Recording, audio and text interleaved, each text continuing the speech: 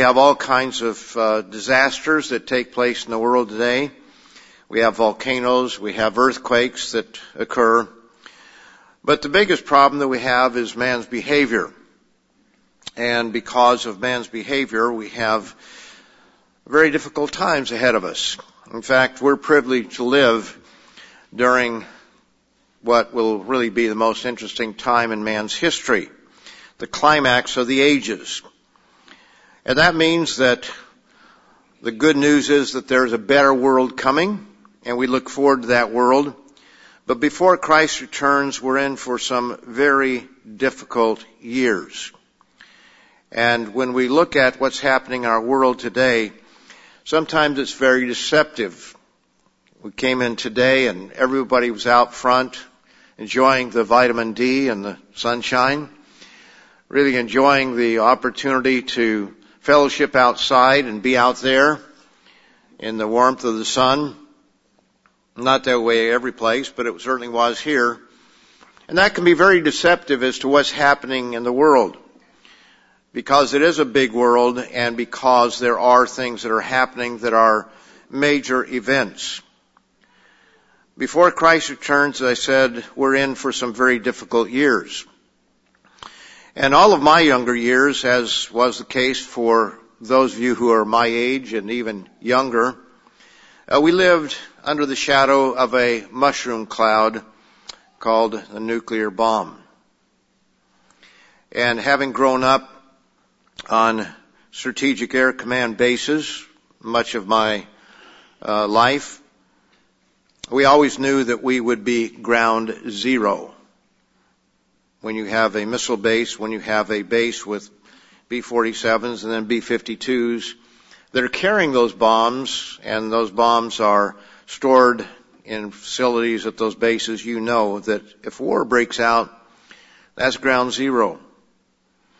So the last thing that I want to do in bringing some things out to you today is to put our young people under the same kind of cloud. Because as young people, we take things very seriously and sometimes in a different way without the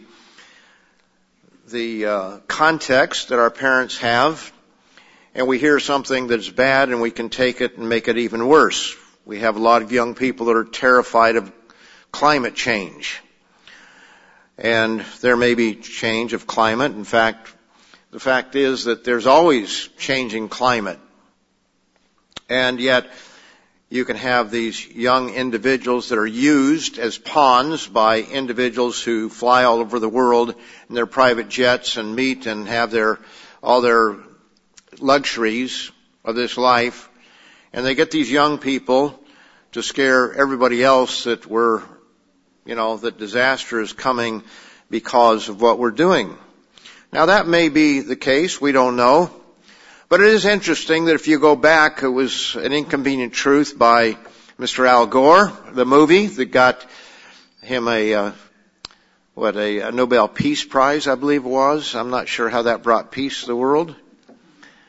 How many years ago was that? How many years was it before New York City was going to be under 3 feet of water or whatever it was? If you go back, living a little bit longer, you can go back and you remember when it was global cooling back in the 70s. And then it was global warming, and now it's global or climate change because it kind of covers everything. And every 10 years go by, they come up with something new that everything is going to be disastrous. 1975, famine 1975. Some of the same people. Paul Ehrlich, I believe, was involved in that. And yes, things are going to happen in our world, but we need to understand the real cause of them. And sometimes these activists make us fearful of things that we don't need to be fearful of. But the nuclear cloud is something that is something to be concerned about. And as we stood outside today and enjoyed the sunshine, we were a long way from the Ukraine and areas that are being bombed and shelled, and where people are being blown apart and people are dying. We're a long way from it. But even though we know that trying times will come, the message that I have for you ultimately is that it will end well for those who trust in God. It'll end well for those who trust in God and do God's will. So in today's sermon, we're going to reflect on the reality of where our world is heading. But I also want to encourage you, especially our young people here, that no matter how bad it looks at different times going forward, and that could be just in your life in general, or it could be in a world view, that if you truly put God and His work first in your life, it will be well with you. It'll work out well in the end. And forgetting the world situation in your life, you're going to face many times when things are going to look bad. Tragedies happen in life. But if we trust in God, it will work out well in the end. So where are we today? I've quoted this before from The Sun Also Rises by Ernest Hemingway, where there is a question asked by Bill of how he had gone bankrupt. And Mike answered 2 ways: gradually, then suddenly. Now, our world has been going along gradually for quite a long period of time. We could even go back well over a century with some of the philosophies of the previous centuries. We have Charles Darwin's book on the origin of species, which began to change people's view of God or the need for God. We have philosophers that had very different ideas from those that are propounded and not propounded, but are given to us in Scripture. And so things were going along fairly normally for most of us. Now there was World War I and there was World War II. Those are pretty good glitches in the cycle of things in life. But for most of us, life has been pretty good on the world scene. But then in 2020, we had the first pandemic in 100 years, something that our grandparents might have experienced back in 1918. But we had this COVID virus hit. Some say it wasn't a pandemic. There's all kinds of stuff out there. I'm not going to get into all the ramifications of it, other than to say that it changed our world. It was a bright sunny day like today, and within a matter of days, our world had changed. Everything was shutting down. I remember traveling around the world in 2020 in February, and it was just beginning to dawn on people that this was a serious problem. And by March, things were shutting down. And it was only recently that China opened up because they had a strict shutdown. Was it maybe a month ago that they opened up? 2 months ago? I don't know. I can't remember exactly. But that was only 3 years ago, less than 3 years ago, when all that happened and our lives changed. The economies of the world changed. Just heard in the news that CVS and what's the other one? I forget. A couple of the drugstores don't have enough workers to keep them going the long hours that they had before. We find that there are a lot of ramifications to what's happened here in the last couple of years. Nothing has been quite the same since then, but we're kind of getting back to normal. But 2 years after COVID hit, Russia invaded Ukraine, February of 2022. It's been less than a year since that invasion occurred. That invasion was supposed to be quick and easy. I think that most of the world thought it was that way. Certainly Russia thought it would be that way. And I think most of our pundits here in the United States, on the news and everything, were saying the same thing, that this would be over in a matter of days or maybe a couple weeks. But as we've seen, it has grown into a proxy war between Russia, with China, Iran, North Korea, and others on their side, against the NATO countries in the West on the other side. And it's become much more serious than it was at the beginning. At the beginning, it looked like it was just a bad situation for the Ukrainians. But what we see is that we are sleepwalking into a far more dangerous situation. And this is not something that's never happened before. This is the way wars start, very much like fires. You have a spark, and it starts a little fire, and the wind picks up, and pretty soon you have a raging forest or brush fire that destroys and devours huge swaths of land.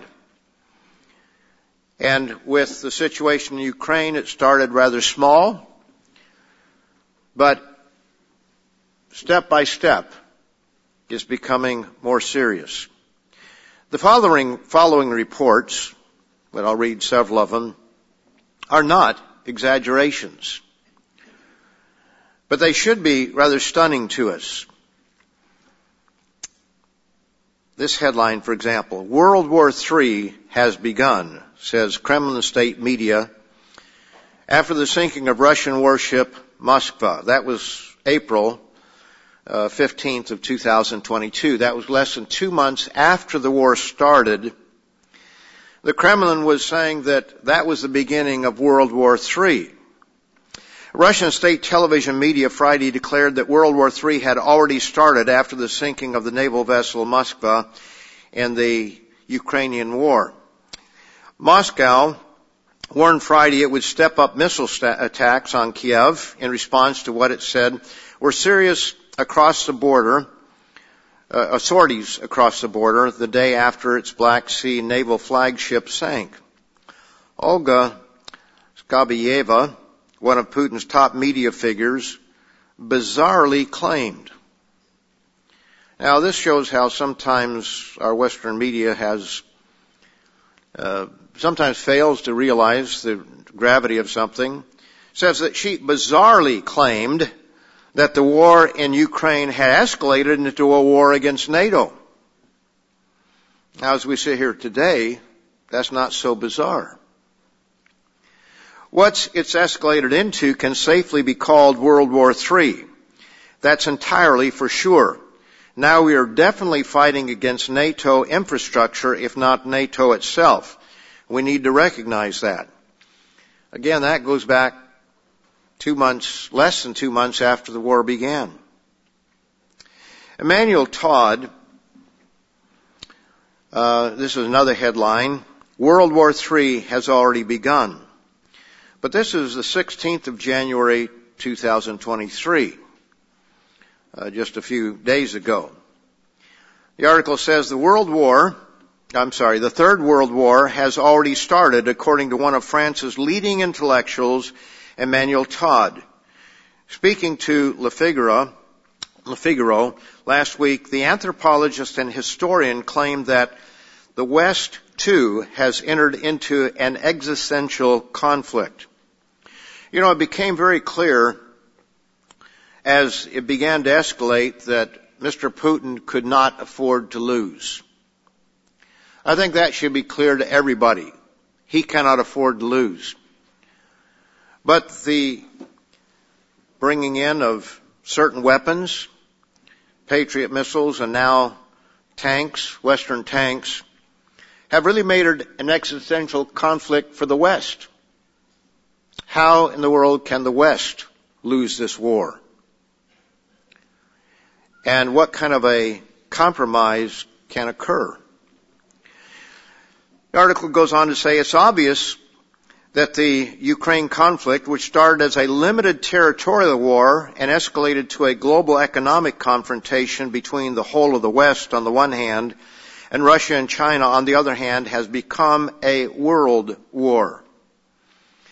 Now, it's not a world war, a shooting world war yet, but what we see is things start small, and by increments, they begin to build.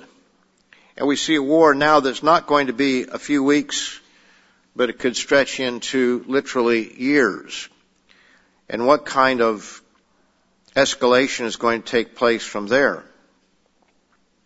From the UK Mail Online, January 25th, a couple days ago, 3 days ago, Russia today warned that Germany's decision to send dozens of modern tanks to Ukraine is extremely dangerous and will take the conflict to a new level.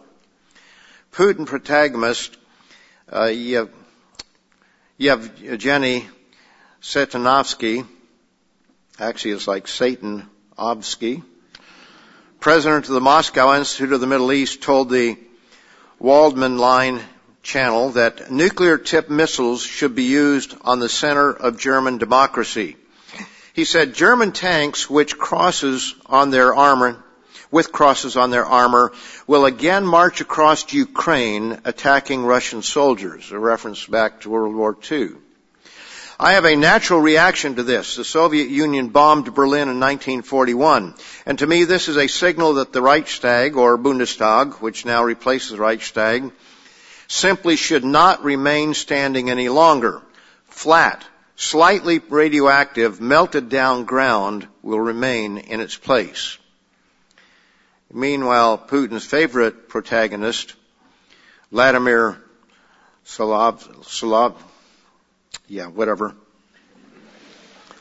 also ranted about the move, being proof in Russian eyes that Germany has directly joined the war. Now, this is propaganda, of course, but it's more than propaganda. This is how they would see it. I was reading an article this last week about a man that probably knew more about Russia than anybody else, and he even addressed the subject of Ukraine and advised decades ago to stay out of that. I'd like to read, I'll get some scriptures here in a little bit, but I'd like to read from an article here. Predictions by Russia's Medvedev, Dmitry Medvedev. And this is one of his predictions, that a Fourth Reich will be made up of Germany, Poland, and various other countries. In other words, he is predicting the rise of the Fourth Reich for 2023. That does seem a little bit early, but at the same time, he begins to see where all of this is heading, whether it's 2023 or 24 or 25. Reading from the article, this is from the Jerusalem Post.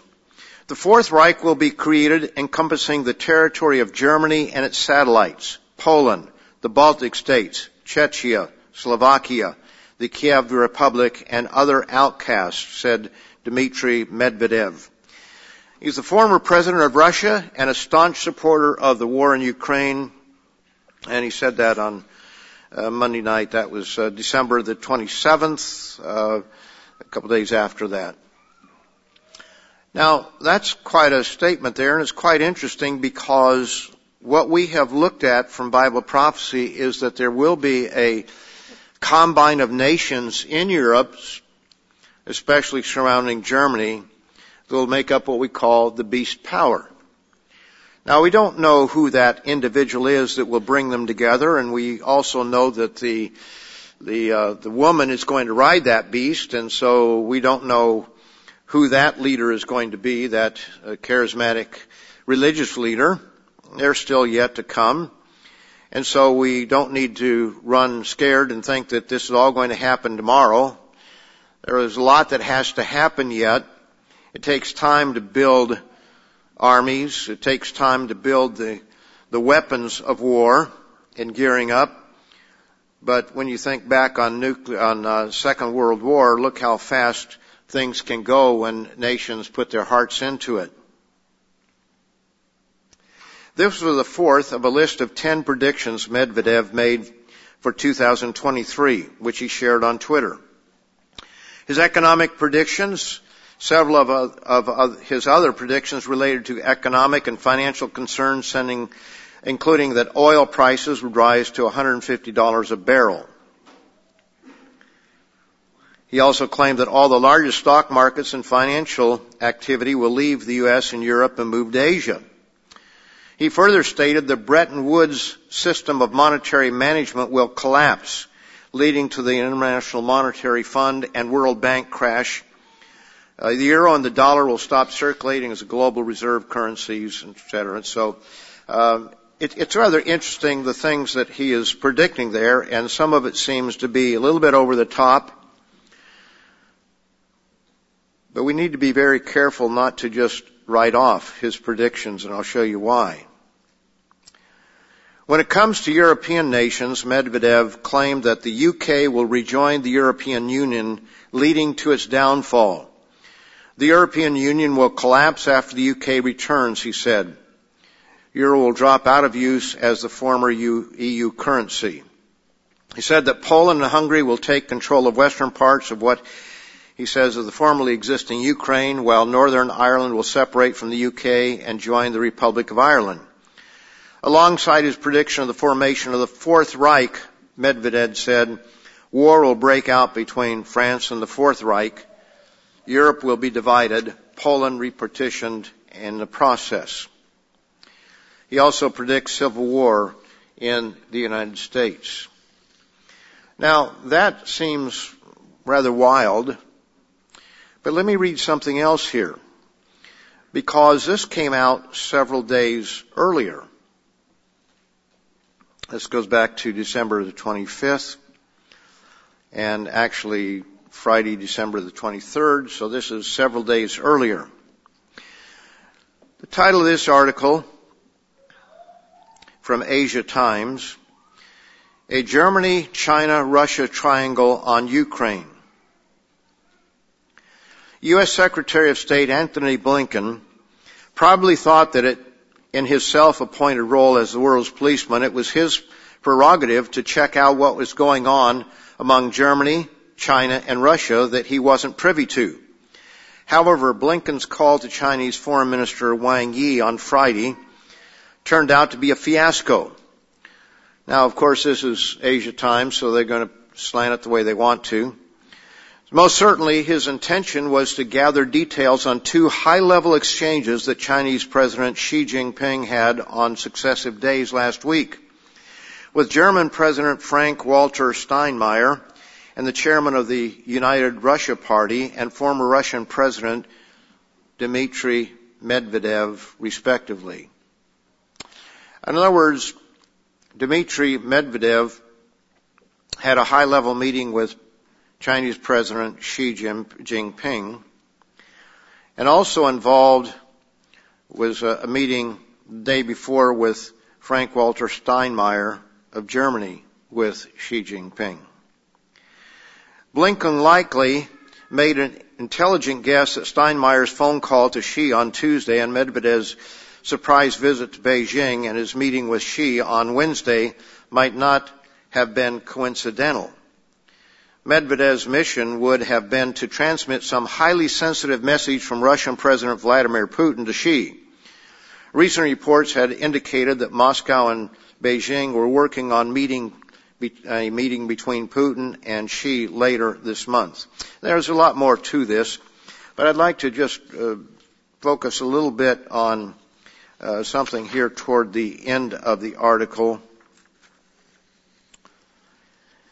The article is trying to set Xi Jinping as the one who can broker a peace deal between the two sides. But it says, that said, discussing peacemaking in Ukraine with China is a daring move on the part of the German leadership at the present juncture when the Biden administration is deeply engaged in a proxy war with Russia and has every intention to support Ukraine for as long as it takes. But there's another side to it. Germany has been internalizing its anger and humiliation during the past several months. Germany cannot but feel that it has been played in the countdown to the Ukraine conflict, something particularly galling for a country that is genuinely Atlanticist in its foreign policy orientation.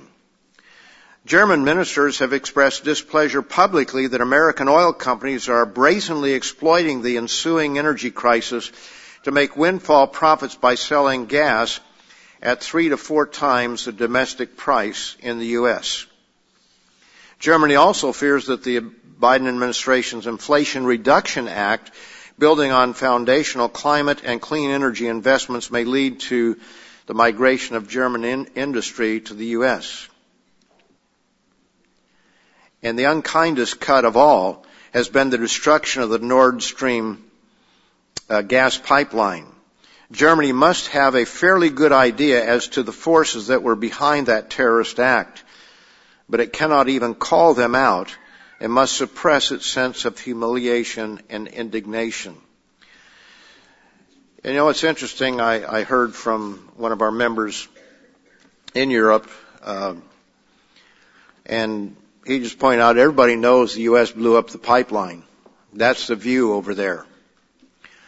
Now, some say that the British were involved, the British-American involvement there, but when you stop and think about it, what sense would it make for Russia to blow up their own pipeline? They just cut off the gas. That'd have the same effect without destroying it.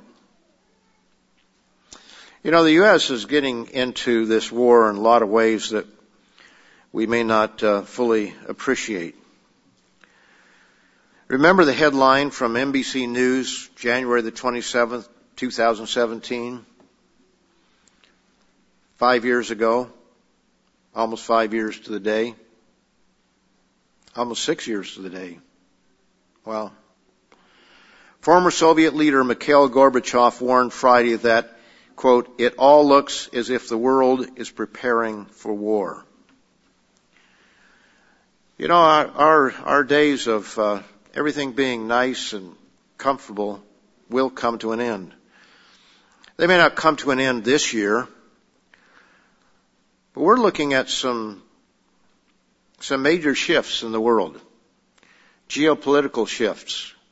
We may see a total revamping of what we think of as Europe. It won't be the first time. We think that in our modern world that can't change, but borders change in Europe. They have. My wife used to always say that she was Russian, and then we're told she was Ukrainian, and maybe Polish. It just depended on who was fighting over that territory at the time. It's hard to know. That whole part of Europe has changed its borders many times. In Joel, the 3rd chapter, it talks about a time in the future, and what it's leading up to is yet ahead. It's not something that we're ready for because it's leading up to the day of the Lord. But things have to start before the day of the Lord begins. It says, proclaim this. This is Joel, the 3rd chapter, and verse 9. It says, proclaim this among the nations. Prepare for war. Wake up, the mighty men. Let all the men of war draw near. Let them come up. Beat your plowshares into swords. That's the opposite of what is at the United Nations, where it quotes from Scripture, Micah or Isaiah. Beat your swords into plowshares. This is the opposite. Beat your plowshares into swords. Turn your industry over to weapons of destruction as opposed to agricultural weapons. And your pruning hooks into spears. Let the weak say, I am strong. Assemble and come, all you nations, and gather together all around. Cause your mighty ones to go down there, O Lord. And it talks about going down to eventually what we call Armageddon. It's really the battle of the great day of God Almighty. That's what it's preparing for. But these things don't happen overnight. It takes years to build up weapons. And what we see right now is a buildup of military hardware such as the world hasn't seen for some time. We have an article, AP report, January 23rd. Japan's leader prioritizes arms buildup and also reversing low birth rate. They realize that a low birth rate is a problem for Japan, as it is for China and other countries, many other countries. But they prioritize, the new leader there, prioritizes arms buildup. And so what we have is an arms buildup all over the world that is taking place. And we have treaties being made behind closed doors. Sometimes they come out in the open, sometimes they're closed doors. So we must ask the question, why is this happening now? Why is our world suddenly going in a very bad direction? The book of Hosea, in the 4th chapter, really tells us why. There are so many scriptures that tell us why, that I could read those the rest of the day on into tomorrow. But let's just look at this one here, Hosea 4 and verse 1. It says, "Hear the word of the Lord, you children of Israel, for the Eternal brings a charge against the inhabitants of the land. There's no truth or mercy or knowledge of God in the land." Now, the knowledge of God is rapidly fading away. There's an article that will be coming out in the next Tomorrow's World magazine. I hope all of you do read the magazines, because there's a lot of interesting and important information there. Talking about religion in the UK, or the lack thereof. Religion was pretty well dead when I was there in the 50s, and even more so today. The only religions that aren't dead are Islam and various other religions. But as far as the Anglo-Saxon Christianity is dying, for the first time, less than 50% of the people claim Christianity as their religion. And that's just a claim. It's not talking about how well they practice it. "Therefore the land will mourn, and everyone who dwells there will waste away. With the beasts of the field and the birds of the air, even the fish of the sea will be taken away. And many of the stocks of fish in the oceans are being taken away." There's no doubt about that.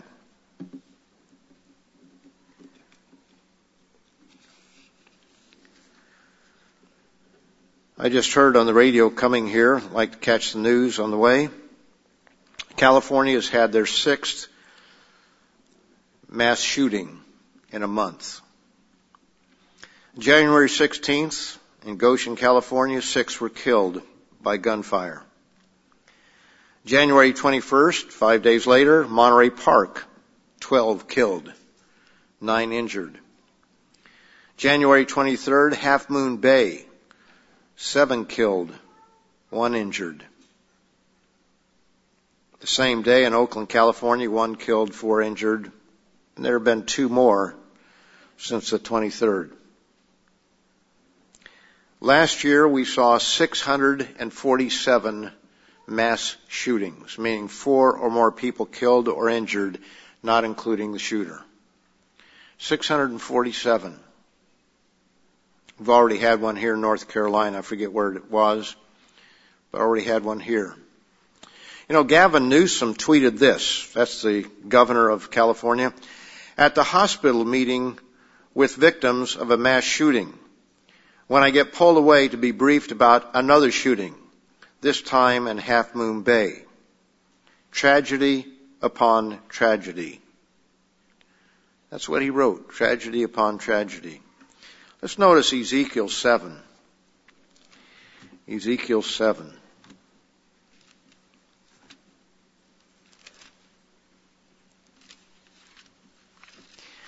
And we'll just notice verse 23. It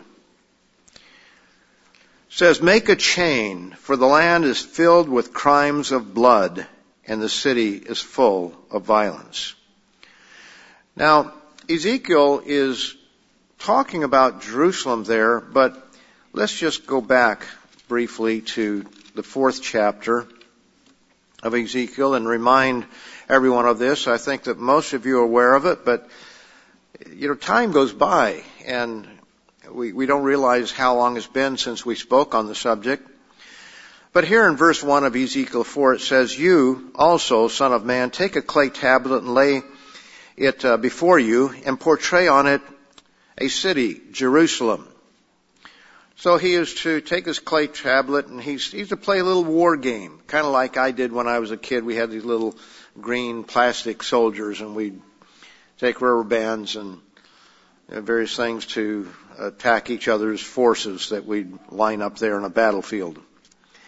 Lay siege against it, build a siege wall against it, and heap up a mound against it. Set camps against it also, and place battering rams against it all around. Moreover, take for yourself as an iron plate, and set it as an iron wall between you and the city. Set your face against it, and it shall be besieged, and you shall lay siege against it. Now, what is this all about? Why was he to do this? This will be a sign to the house of Israel. Now, when you go back to the 2nd and 3rd chapters, he was to take a message to the house of Israel. The 33rd chapter, we know, he was set as a watchman to the house of Israel. And yet many people don't realize that there is a difference between the house of Israel and the house of Judah. And it's interesting, in this very context, in verse 5, it says, "For I have laid on you the years of their iniquity according to the number of the days, 390 days, so you shall bear the iniquity of the house of Israel." And then verse 6, "When you have completed them, lie again on your right side, then you shall bear the iniquity of the house of Judah 40 days. I have laid on you a day for a year for each year." Ezekiel knew the difference between the house of Israel and the house of Judah. And all you have to do is read the book, and you realize that it's very clear that there was a difference. He even talks in chapter 37 about taking two sticks, and one for the house of Israel and the other for the house of Judah, and bringing them together yet in the future, no longer being two nations anymore. So what Ezekiel was writing about was what was happening in his day, and certain warnings for Jerusalem that hadn't yet fallen. He was already a captive in Babylon. But all of that was a type for the house of Israel. So when we read there in chapter 7, "To make a chain, for the land is filled with crimes of blood," is that not what Gavin Newsom was talking about here? I'm at the hospital dealing with one crime of blood, and all of a sudden here's another one.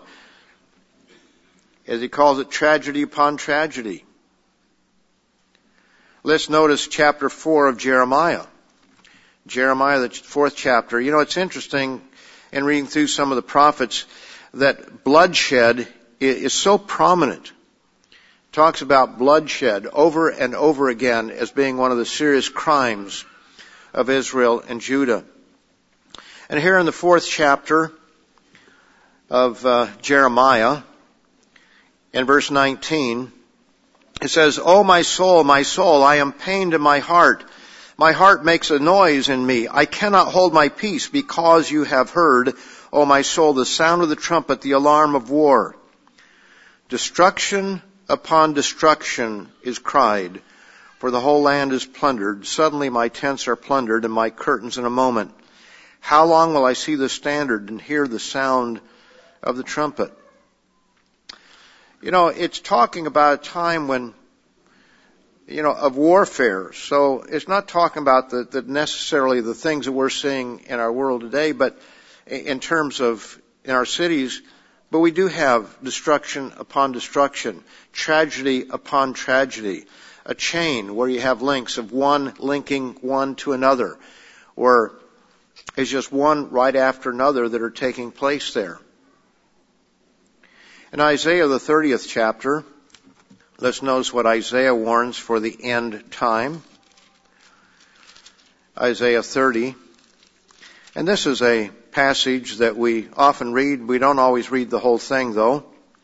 In verse 8, it says, Isaiah 30, verse 8, "Now go, write it before them on a tablet, and note it on a scroll, that for time to come, forever and ever." In other words, this is for the future. That this is a rebellious people, lying children. Do we see any truth anymore? It's so hard to sort out between all the propaganda, between various factions and various ideologies. Lying children, children who will not hear the law of the Lord. That's what we have today. We have a whole generation that doesn't want to hear anything about God. Now, there are exceptions, of course, but speaking in broad generalities there. who say to the seers, do not see, and to the prophets, do not prophesy to us right things. Speak to us smooth things, prophesy deceit. Just tell us good things. Just want to hear good news all the time. Get out of the way, turn aside from the path, cause the Holy One of Israel to cease from before us. Therefore, thus says the Holy One of Israel, because you despise this word, and we do despise, I say we, not you and I, but our nation as a whole despises the word of God, and especially when you get into some of the other countries. Australia's, was the last of the Israelite countries, I think, to accept same-sex marriage, and now they're among the very worst, censoring our programs time and again. Because you despise this word and trust in oppression and perversity and rely on them, therefore this iniquity shall be to you like a breach ready to fall, a bulge in a high wall, whose breaking comes suddenly in an instant. That's really saying the same thing. How did this happen? Two ways. Gradually and then suddenly. A breach in the wall, a bulge in the wall. It just slowly builds up. You may see a problem, and oftentimes this is what happens with maintenance. We see a problem. It just gets a little worse, a little worse, a little worse. Oh, I can take care of that tomorrow. And then suddenly you've got a major problem. And he shall break it like the breaking of a potter's vessel. When it happens, there's not going to be much left to hold together, which is broken in pieces. He shall not spare. So there shall not be found among its fragments a shard, a little piece of the pottery to take fire from the hearth, or to take water from the cistern. For thus says the Lord God, the Holy One of Israel, in returning and rest you shall be saved. In quietness and confidence shall be your strength. But you would not. No, we want to trust in our own devices to save us. And so he says here in verse 16, you said, no, for we will flee on horses. Therefore you shall flee, he says.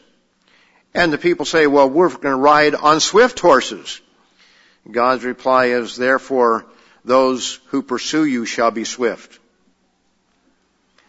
We're coming up to a time when all of our sins are going to come crashing down upon us. We've been building up slowly. I think we've really entered the beginning of the suddenly phase. There are many things yet to happen, so please don't misunderstand. In Matthew, the 24th chapter, Matthew 24, there's a time to be sober and to recognize that we need to get serious about what we believe and how we live our lives. In Matthew 24, this is a very famous passage. We're all familiar with this Olivet prophecy, and we're very well aware of the latter part of it. He says here that, verse 42, watch therefore, for you do not know what hour your Lord is coming. But know this, that if the master of the house had known what hour the thief was coming, he would have watched and not allowed his house to be broken into. Therefore you also be ready, for the Son of Man is coming at an hour you do not expect. Now, I suppose when we say the Son of Man is coming, we could be talking about the very instant of his return. But the whole sense of this, of what's gone before, is the time that is coming that is going to bring that about. And he says, you don't know. It's going to come at a time, in fact it says, therefore you shall be ready, for the Son of Man is coming at an hour you do not expect. We can think that, well, we have a long time to go, but maybe we don't have that far to go. Again, you don't build an army overnight. But what happens if suddenly Russia and Germany decide, well, we've had enough of this, and let's work together? What happens if these nations pull together? Some charismatic leader brings them together. We don't know. I think that what I'm beginning to see is that we better be ready for some surprises. Because we didn't expect, we read about it, we heard about pandemics, we didn't expect COVID and how it happened.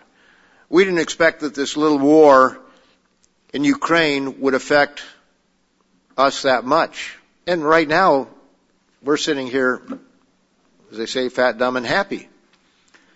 We're well fed. The sun is shining. It's a beautiful day. But so was it a beautiful day, as I understand, in Hawaii on December the 7th, 1941.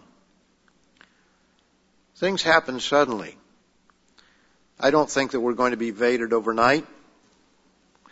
I'm not trying to rush and get ahead of the game here. But we better be ready for some surprises because things are beginning to move at a far faster rate. It goes on to say in verse 48, but if that evil servant says in his heart, my master is delaying his coming, and begins to beat his fellow servants and eat and drink with the drunkards, the master of that servant will come on a day when he is not looking for him, at an hour that he is not aware of, and will cut him in two and appoint him his portion with the hypocrites. There shall be weeping and gnashing of teeth. In other words, this is saying that at the very end that there are going to be people who think the Lord has delayed his coming. Now, we thought that Christ would come back in the last century, more specifically about 1975. Many people thought that was going to happen. We thought that our work would finish in 1972. It didn't happen. We've gone nearly 50 years since that time. We're just short of 50 years since then. Since 72, we are over 50 years now. It didn't happen. Mr. McNair's sermon about Chicken Little. Memorable sermon. How can you forget that one with his introduction about Chicken Little? I was pointing out that, the day is coming when the sky will fall. And when it falls, it's going to be a shock to many people. There are going to be people, because this was written for the people of God, to understand this. He's saying, look, keep your eyes open. It's going to come at a time you may not expect, but don't go out here and think, well, I've got plenty of time. I can party. I can do all these things. I can fornicate. I can commit adultery. I can, look at porn.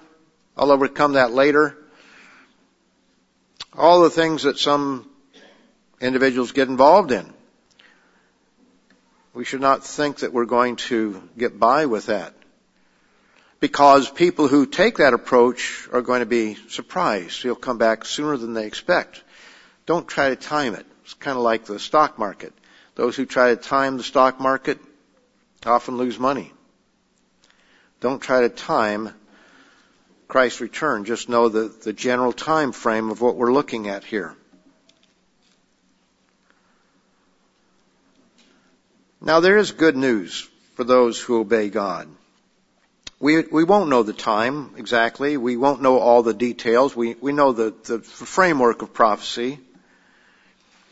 But there are certain things that we can know and that we can rest in, and that is that if we serve God, if we do His will, if we do His work. In fact, in this very passage, he asks the question, verse 45, who then is a faithful and wise servant whom his master made ruler over his household to give them meat or food in due season?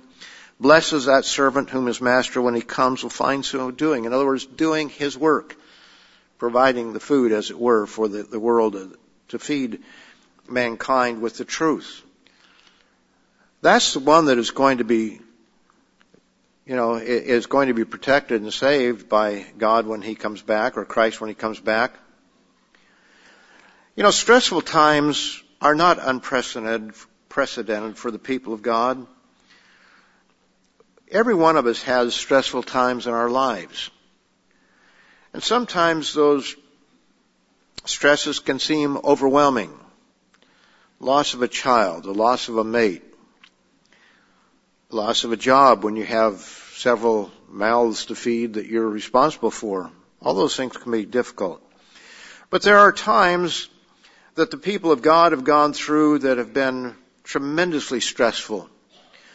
As an example, we were reading Jeremiah earlier. Let's go back there to Jeremiah, and let's read what it says in chapter 15 and verses 10 and 11. Jeremiah 15. And in verse 10, we find that Jeremiah, well, we know he was a young man. He was probably 20 to 25 years of age when he began. Nobody knows for sure, but he says he was a young man, or I am a youth, which would almost indicate that he had barely entered into adulthood at 20. He was thinking it was too young. And God said, don't say that you're a youth. This is what you're going to do. But he felt the stress of his day, of the job that he was given. He says, thus they have loved, where are we? 15th, the 15th chapter in verse 10. It says, woe is me, my mother, that you have borne me, a man of strife and a man of contention to the whole earth. He felt like he was going against the whole earth, the whole world. He wasn't that old. And for a young person thrust into the job that he was given, you can understand why he felt that way. It was so overwhelming to him at times. He says, I have neither lent for interest nor have men lent to me for interest. Every one of them curses me. I haven't done any harm to them, but every one of them is cursing me, he says. And what does God tell him? Verse 11. The Lord said, surely it will be well with your remnant. Surely I will cause the enemy to intercede with you in the time of adversity and in the time of affliction. Now, this was probably years in the future. He preached for quite a few years there. You can read from the time of Josiah on down through the other kings all the way to the time of Zedekiah when Judah went into captivity. There were a couple of kings that reigned 11 years there, Zedekiah and Jehoiakim, I believe it was. And Josiah, he was the 13th or 18th year of Josiah. So you had a number of years. You had probably close to 40 years. But this is probably in the early time. We don't know exactly. But when he was fairly young, and God said, look, surely it will be well with you, or with your remnant. Surely I will cause the enemy to intercede with you in the time of adversity and the time of affliction.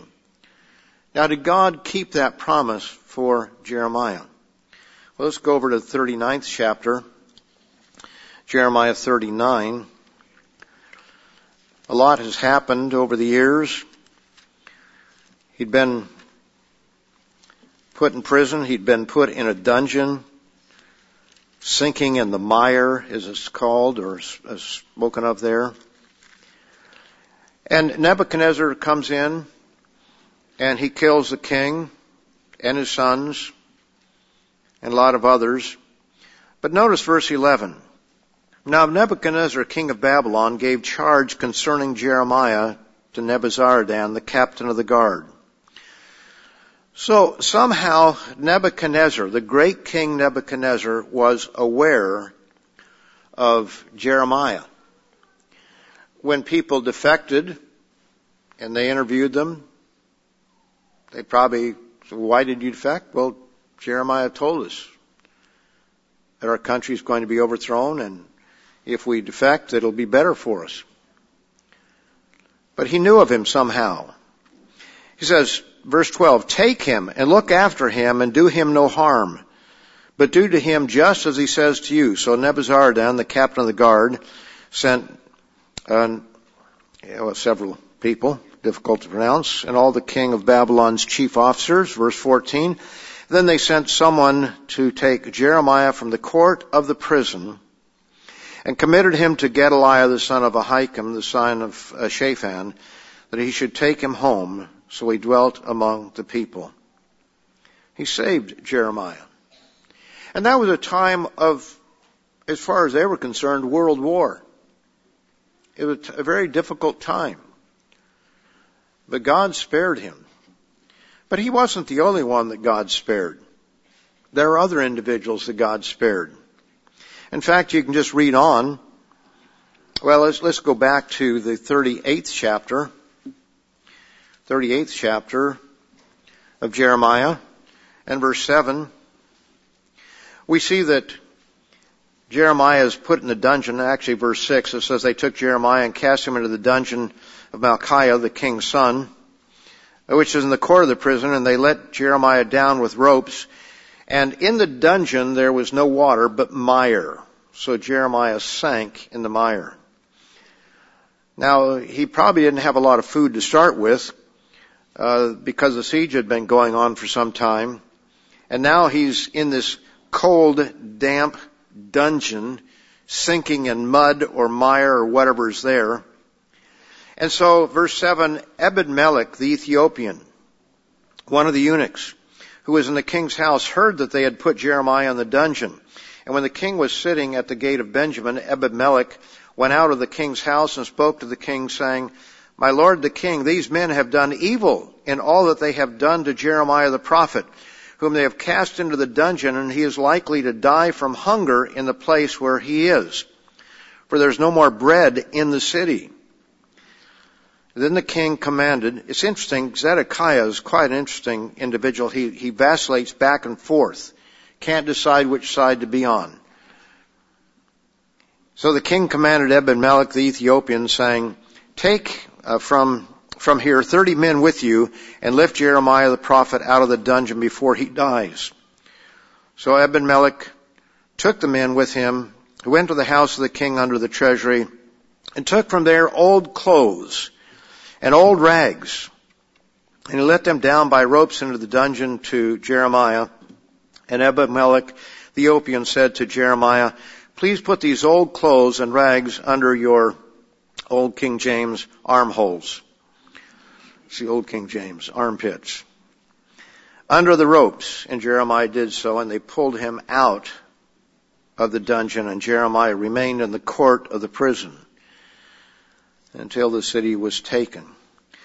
Now, back in the 39th chapter, Ebed-Melech would be rewarded for his action. And no doubt it must have been a courageous act, because he had to take 30 men with him. It didn't take that many men to pull him out of the dungeon. But obviously they were standing guard. This was not a popular thing to do among many of the elites there in the court. So meanwhile, the word came to the Lord, word of the Lord had come to Jeremiah, this is verse 15, while he was shut up in the court of the prison, saying, Go and speak to Ebed-Melech the Ethiopian, saying, Thus says the Eternal of hosts, the God of Israel, Behold, I will bring my words upon this city for adversity and not for good. And they shall be performed in that day before you. But I will deliver you in that day, says the Eternal. And you shall not be given into the hand of the men of whom you are afraid. For I will surely deliver you, and you shall not fall by the sword, but your life shall be a prize to you, because you have put your trust in me, says the Eternal. So here was a second person during that siege of Jerusalem and during the fall of Jerusalem, which was a horrendous time, that God spared. But there's more. Over in the 45th chapter, and this is an interesting study here, one man has a whole chapter reserved for him. Short chapter, only 5 verses, but nevertheless a short chapter. And this is Baruch. I used to say Baruch, but it's Baruch. It's the emphasis on the first syllable. It says, the word that Jeremiah the prophet spoke to Baruch, the son of Neriah, when he had written these words in a book at the instruction of Jeremiah in the 4th year of Jehoiakim. Remember, he wrote the words of the book, and then the king cut them up and destroyed them, and he had to write them again and write more. How would you like to take dictation and write all of the book of Jeremiah, all 52 chapters? Wow.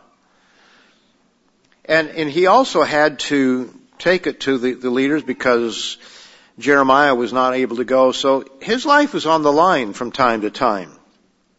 And to be associated with Jeremiah would not have been a good thing. Verse 2, thus says the Eternal, the God of Israel, to you, O Baruch, you said, woe is me now, for the Lord has, or the Eternal has added grief to my sorrow. I fainted in my sighing, and I find no rest. So we see that there was great stress on this individual as well. Jeremiah had great stress. He wanted to die. Ebed-Melech was fearful of what was going to happen, and yet he overcame his fear to save Jeremiah. And now we find Baruch, who is also fearful. Woe is me. I fainted in my sighing, and I find no rest. Thus you shall say to him, thus says the Eternal, behold, what I have built I will break down, and what I have planted I will pluck up, that is, this whole land. And this is the interesting part. It says, and do you seek great things for yourself? So in the midst of all this that's going on, you get the sense that Baruch was a little disappointed in his lot in life. That perhaps he wanted his time to make his mark in the world. He said, you seek great things for yourself. Do not seek them, for behold, I will bring adversity on all flesh, says the Eternal. But I will give your life to you as a prize in all places, wherever you go. And Baruch was going to go to different places. And he said, I will give you your life as a prize to you. So don't be worried about the things of this world right now. Just be thankful that your life is going to be spared, and I'll be with you at all times. Remember Daniel and his three friends? They'd gone into captivity during the same general period of time. They were part of Judah's captivity. And we find that God took care of them, didn't he? They put their trust in him, whether it be Daniel in the lion's den, Shadrach, Meshach, and Abednego thrown into a fiery furnace, or all the stress, all the things that happened to them, God took care of them, didn't he? What about Joseph? That's another wonderful study. Remember Joseph when he was 13 years of age, or 17, forget, maybe he was 17. And he was sold into slavery, and he had to wait till he was 30 years of age before he got out of the mess that he was in. It was actually one mess after another. And all while he was trying to do what was right. Now, he was a little bit brash when he was young. He was a little bit stuck on himself, perhaps. But he was hardworking. He was industrious. And you couldn't keep an industrious man down. He was doing what he could do. But even when he obeyed God and didn't get involved with Potiphar's wife, which many young people would have given into, he refused to. He ends up in prison for a number of years. So even when things seem to be going bad or badly, it goes well in the end if you put God first. In Ezekiel, the 9th chapter, again, this is talking about the house of Israel, but it's talking most immediately about the fall of Jerusalem or the city of Jerusalem, but it's a type for the house of Israel. It's a sign for the house of Israel. We find here that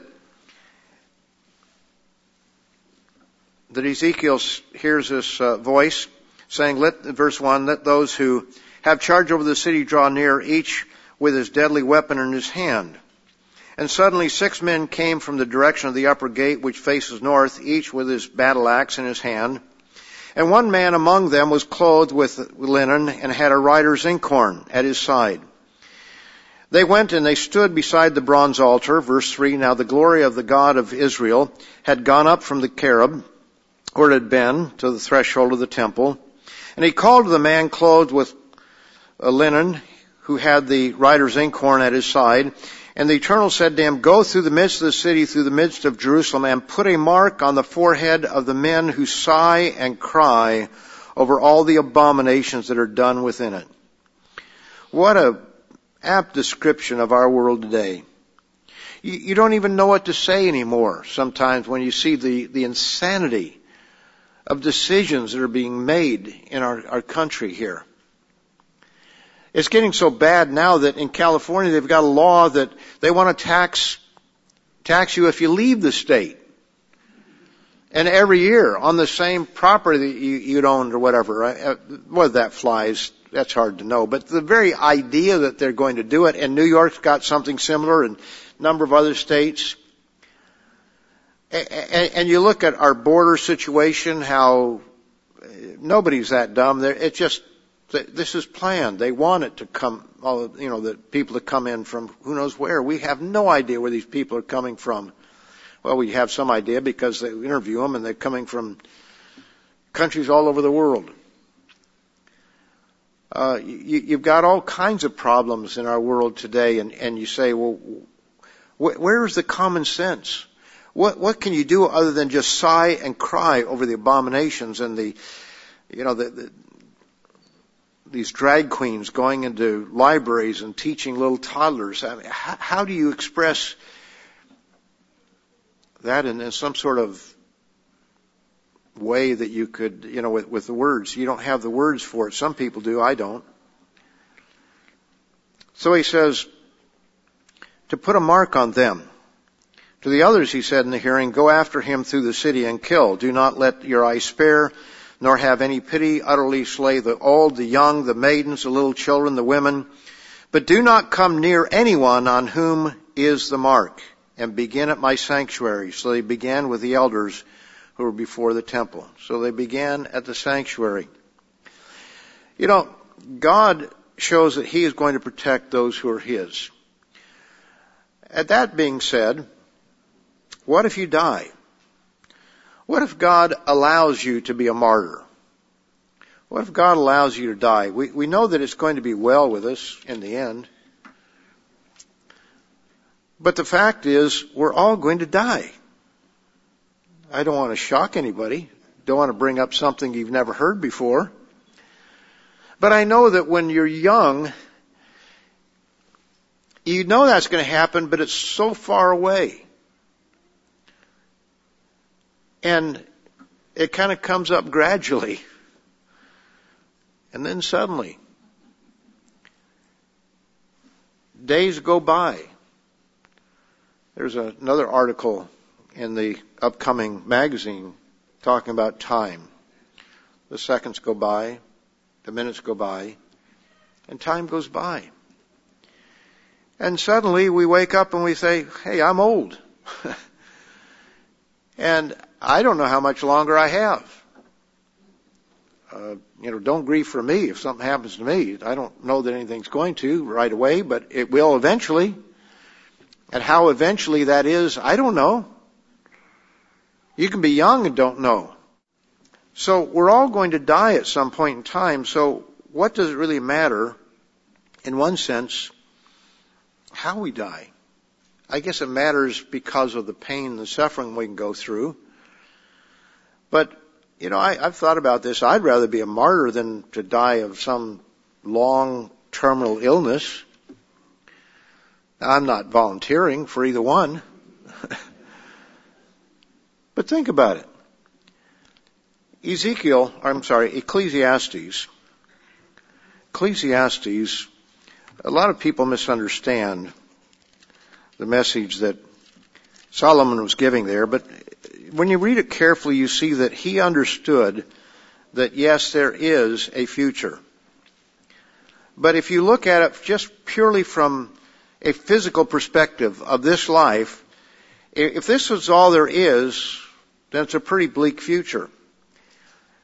But he says here, the 8th chapter, verse 12, says, though a sinner does evil 100 times and his days are prolonged, yet I know that it will be well with those who fear God, who fear before him.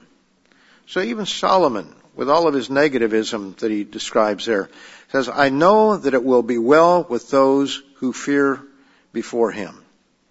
But it will not be well, verse 13, with the wicked, nor will he prolong his days, which are as a shadow, because he does not fear before God.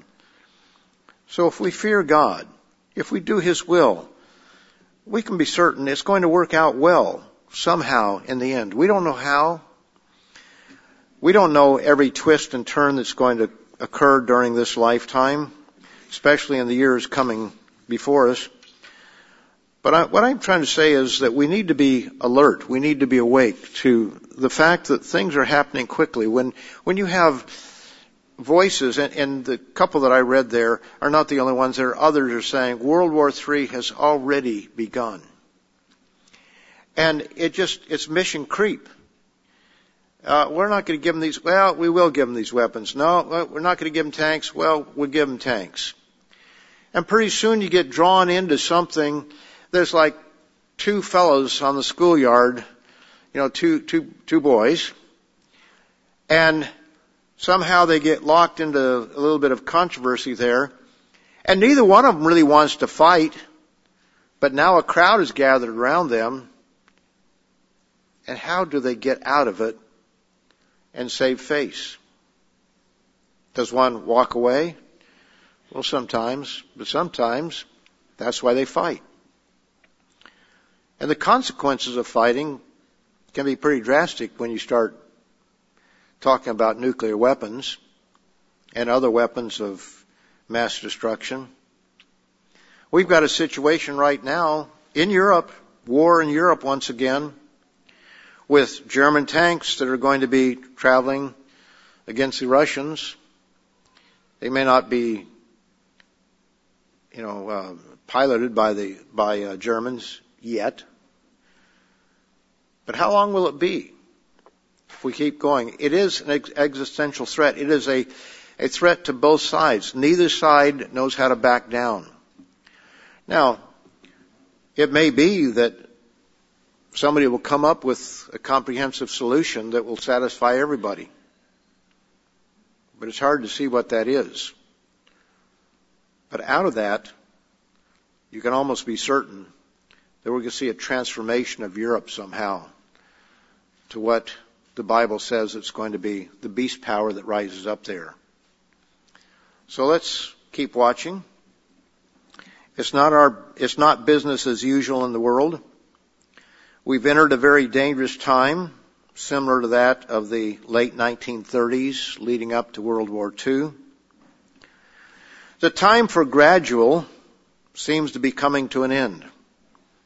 We're now in the suddenly phase, or we're getting very close to it if we're not there. The end is not yet, but we must not be naive as to where this is leading. And now is not the time to fall asleep, to get caught up in worldly pursuits or rush into bad decisions. But it will end well for those who put their trust in God and do the will of God.